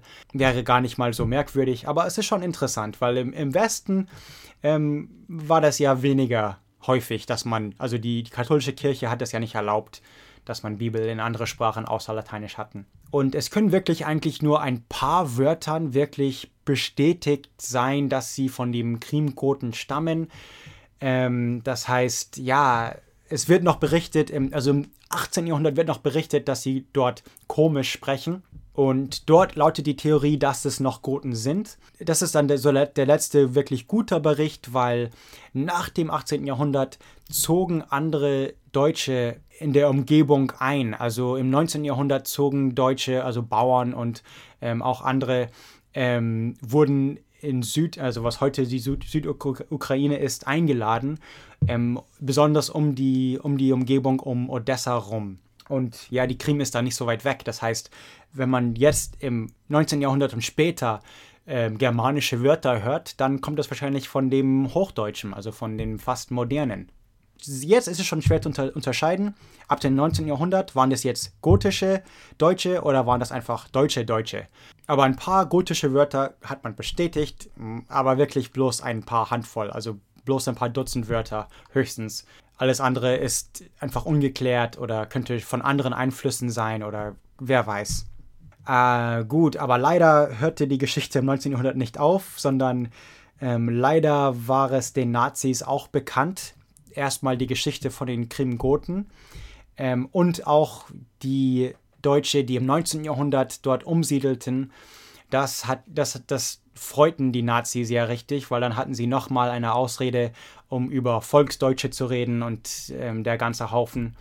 Und deswegen, ja, hatten die Nazis dann ihren eigenen idealistischen Dreh um den Ganzen und wollten die Krim zurückerobern, in Anführungsstrichen, und wollten dann weitere Kolonisten in die Region einkolonisieren, und zwar die Volksdeutsche, sage ich mal, die in Südtirol lebten und jetzt zu der Zeit jetzt Teil zu Italien gehörte und was immer noch Teil zu Italien ist, also nach dem Ersten Weltkrieg gehört es ein Teil zu Italien, aber in Südtirol hört man ja noch, also Deutsch will ich nicht sagen, aber so österreichischen Dialekt. Ja, Hitler hatte eben vor, die nach Odessa und Südukraine zu schicken und das wieder zu verdeutschen. Ja, so, aber tatsächlich besetzte ja auch die nazi-deutschen Kräfte auch die Südukraine, also dieses Gebiet, und versuchten dann auch die Städte umzubenennen. Zum Beispiel Sevastopol wurde Theodorichshafen, Simferopol wurde Gothenburg. Es war sogar eine Mega-Autobahn zwischen Berlin und der Krim geplant. Also das war ja dann auch, für Hafen ist das auch nicht unwichtig, so die Gegend. Russland besitzt die Krim ja gegenwärtig ja auch, wegen dem gleichen Grund. Und teilweise, also vielleicht leider, weil diese Germanen, also die Überreste von den Germanen, also sowjetische Forscher hatten davor und kurz danach noch beschlossen, dass germanische Wörter benutzt werden. Aber die hatten keine wirklich guten Beispiele, dass es gotische Wörter waren oder sonst noch. Also einen germanischen Einfluss gab es. In den 30er Jahren, sogar 1945 gab es das noch. Aber ob es ein gotischer Einfluss war oder ob es diese spätere Welle von 19. Jahrhundert Deutsche waren, weiß ich nicht. Kann ich euch nicht sagen. Aber 1945, da können wir sagen, wenn es noch gotische Wörter gesprochen wurden in einem Haushalt, dann war 1945 das letzte Jahr. Denn nach 1945 waren die Entnazifizierungsversuche sehr stark in der Region und nicht nur Entnazifizierung, sondern einfach Entdeutschung. In allen, also ja, Tschechoslowakien war da auch keine Ausnahme und andere Orte, wo viele Deutsche wohnten, wurden jetzt alle rausgeschmissen. Das heißt, wenn es eine Familie gab, die Russisch sprach, aber noch 1 oder 2 gotische Wörter zu ihren Kindern redete, dann hörte das 1945 ganz schnell auf. Also wenn das überhaupt bis dann dauerte, wie manche Forscher glauben, dann das letzte Mal, wo eine Mutter ihr Kind ein gotisches Wort beigebracht hat, ist 1945. 1946 nicht mehr. Garantiert. Das verspreche ich euch. Da bin ich mir sicher. Jetzt noch, um alles ganz kurz zusammenzufassen. Ich muss das alles hier noch schneiden, aber ich bin jetzt beim Aufnehmen bei 2,5 Stunden. Die englische Version, nachdem ich sie geschnitten habe, war 1 Stunde 20 Minuten. Also hoffentlich habe ich jetzt nicht zu viel Mist gelabert und ich kann hier viel rausschneiden. Gut, aber Zusammenfassung, weil es eine lange Folge war, ist das wirklich nötig. Also der Punkt dieser Folge war eigentlich, dass wir jetzt sehen, die germanischen Königreiche, die ich letzte Folge ganz kurz erwähnt habe. Man sieht jetzt ihren Einfluss ein bisschen, und zwar, dass sie keinen sehr starken Einfluss eigentlich hatten, aber ein bisschen Einfluss schon. Bestimmte Präzedenzien wurden gesetzt. Man sieht, dass Germanen römische Titel tragen, dass Germanen römischen Provinzrecht in ihr eigenes germanisches Recht einmischen und teilweise wirklich in Parallel regieren. Teilweise hatten die Gesetze für Römer und Gesetze für Germanen, die in das gleiche Königreich lebten, also sowas wie separate but equal, I guess. Ja, also man sieht wirklich, dass die Germanen so tun wollten, als seien sie römische Herrscher. Zu verschiedenen Grade. Aber das sieht man auf jeden Fall unter allem außer Totila. Das ist die Ausnahme. Man sieht dann auch, dass die zur Zeit, also zu dem Punkt, wo sie Rom angriffen, schon sehr, sehr, sehr romanisiert waren. Und selbst die Römer selber hatten schon teilweise halb vandalische Kaiser und ich will nicht sagen, dass die Römer verdeutscht waren, aber es gab dann schon einen germanischen Einfluss, ja, Jahrzehnte, Jahrhunderte, bevor es überhaupt zu diesem Ende von Rom gab. Also wie gesagt, es gab Jahrhunderte von Kontakt zwischen Rom und Germanen und das ist jetzt bloß das Ende von diesem langsamen Verfahren. Man könnte sagen, Rom fiel weit vor 475. Gut, aber 470 ist es aus. Jetzt sieht man innerhalb von ein paar hundert Jahren, Rom wird 5, 6, 7 Mal geplündert. Ich würde die Germanen auch nicht mehr Barbaren nennen. Ich glaube, also ihr lieben Zuhörer, ich weiß nicht, ob ihr jemals Germanen zu irgendeinem Zeitpunkt als Barbaren bezeichnet würdet. Ich weiß nicht, ob das kulturell anders ist, aber im Englischen werden Goten oft als Barbaren bezeichnet. Also ich habe jetzt wirklich versucht zu erklären, das ist nicht so einfach zwischen Zivilisation und Barbaren. Das ist Schwachsinn, das haben die Römer damals erfunden. Genauso wie die Cowboys und die amerikanische Armee genau die gleichen Argumente gegen die Indianer benutzt haben. Also das ist alles Propaganda. Ich wollte das ein bisschen betonen, um einfach zu zeigen, dass die Germanen, also Barbaren ist unfair. Aber was das Wort überhaupt heißt, bin ich mir auch nicht klar, weil Hunnen hatten ja auch Kultur, Zivilisation, hatten Technologie, also ihre Bögen sind ja bemerkenswert und ihr Kampfstil. Was heißt überhaupt Barbar? Genau, also das waren keine Barbaren. Und die Germanen haben später wirklich, wie Rom regiert wird, geändert. Also die Art und Weise, wie man Rom regiert, haben die Germanen geändert. Die haben Rom selber höflich geplündert, paar Mal unhöflich. Aber die meisten, und zwar alle, die ich in dieser Folge erwähnt habe, haben nichts wirklich hinterlassen, außer vielleicht DNA. Also die haben DNA in Spanien und Tunesien und Portugal und Italien und im Balkan und Frankreich und in der Krim natürlich und überall.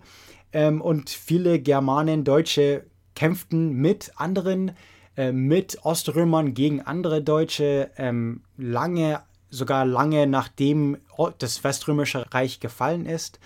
Also schwer zu sagen, aber in dieser Folge, alle Germanen, die ich jetzt erwähnt habe, sind ausgestorben.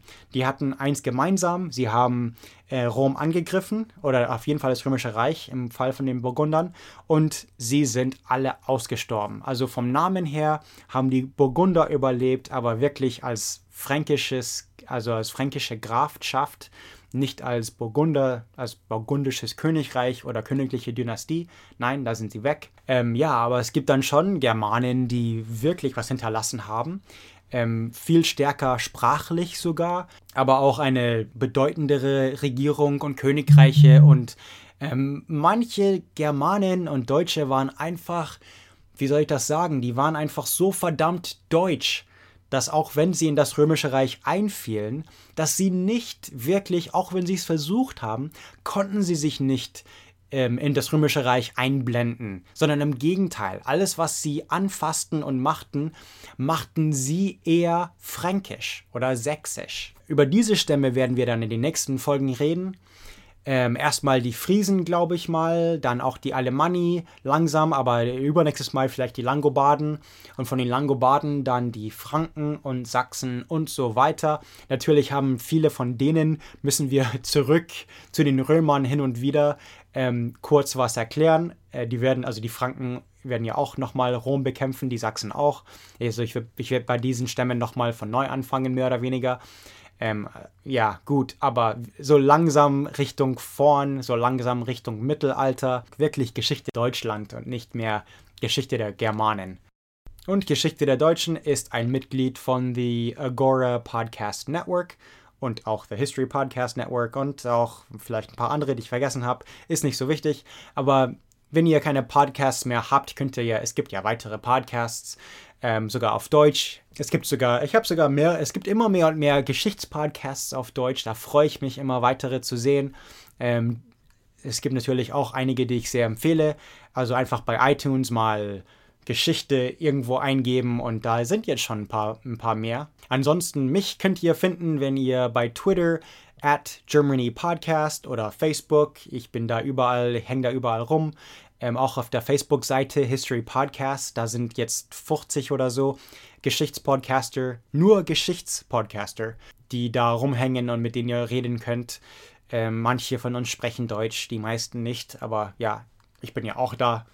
Ich freue mich doch, wenn ihr mal vorbeischaut und was sagt. Ansonsten vielen Dank fürs Zuhören und bis zum nächsten Mal.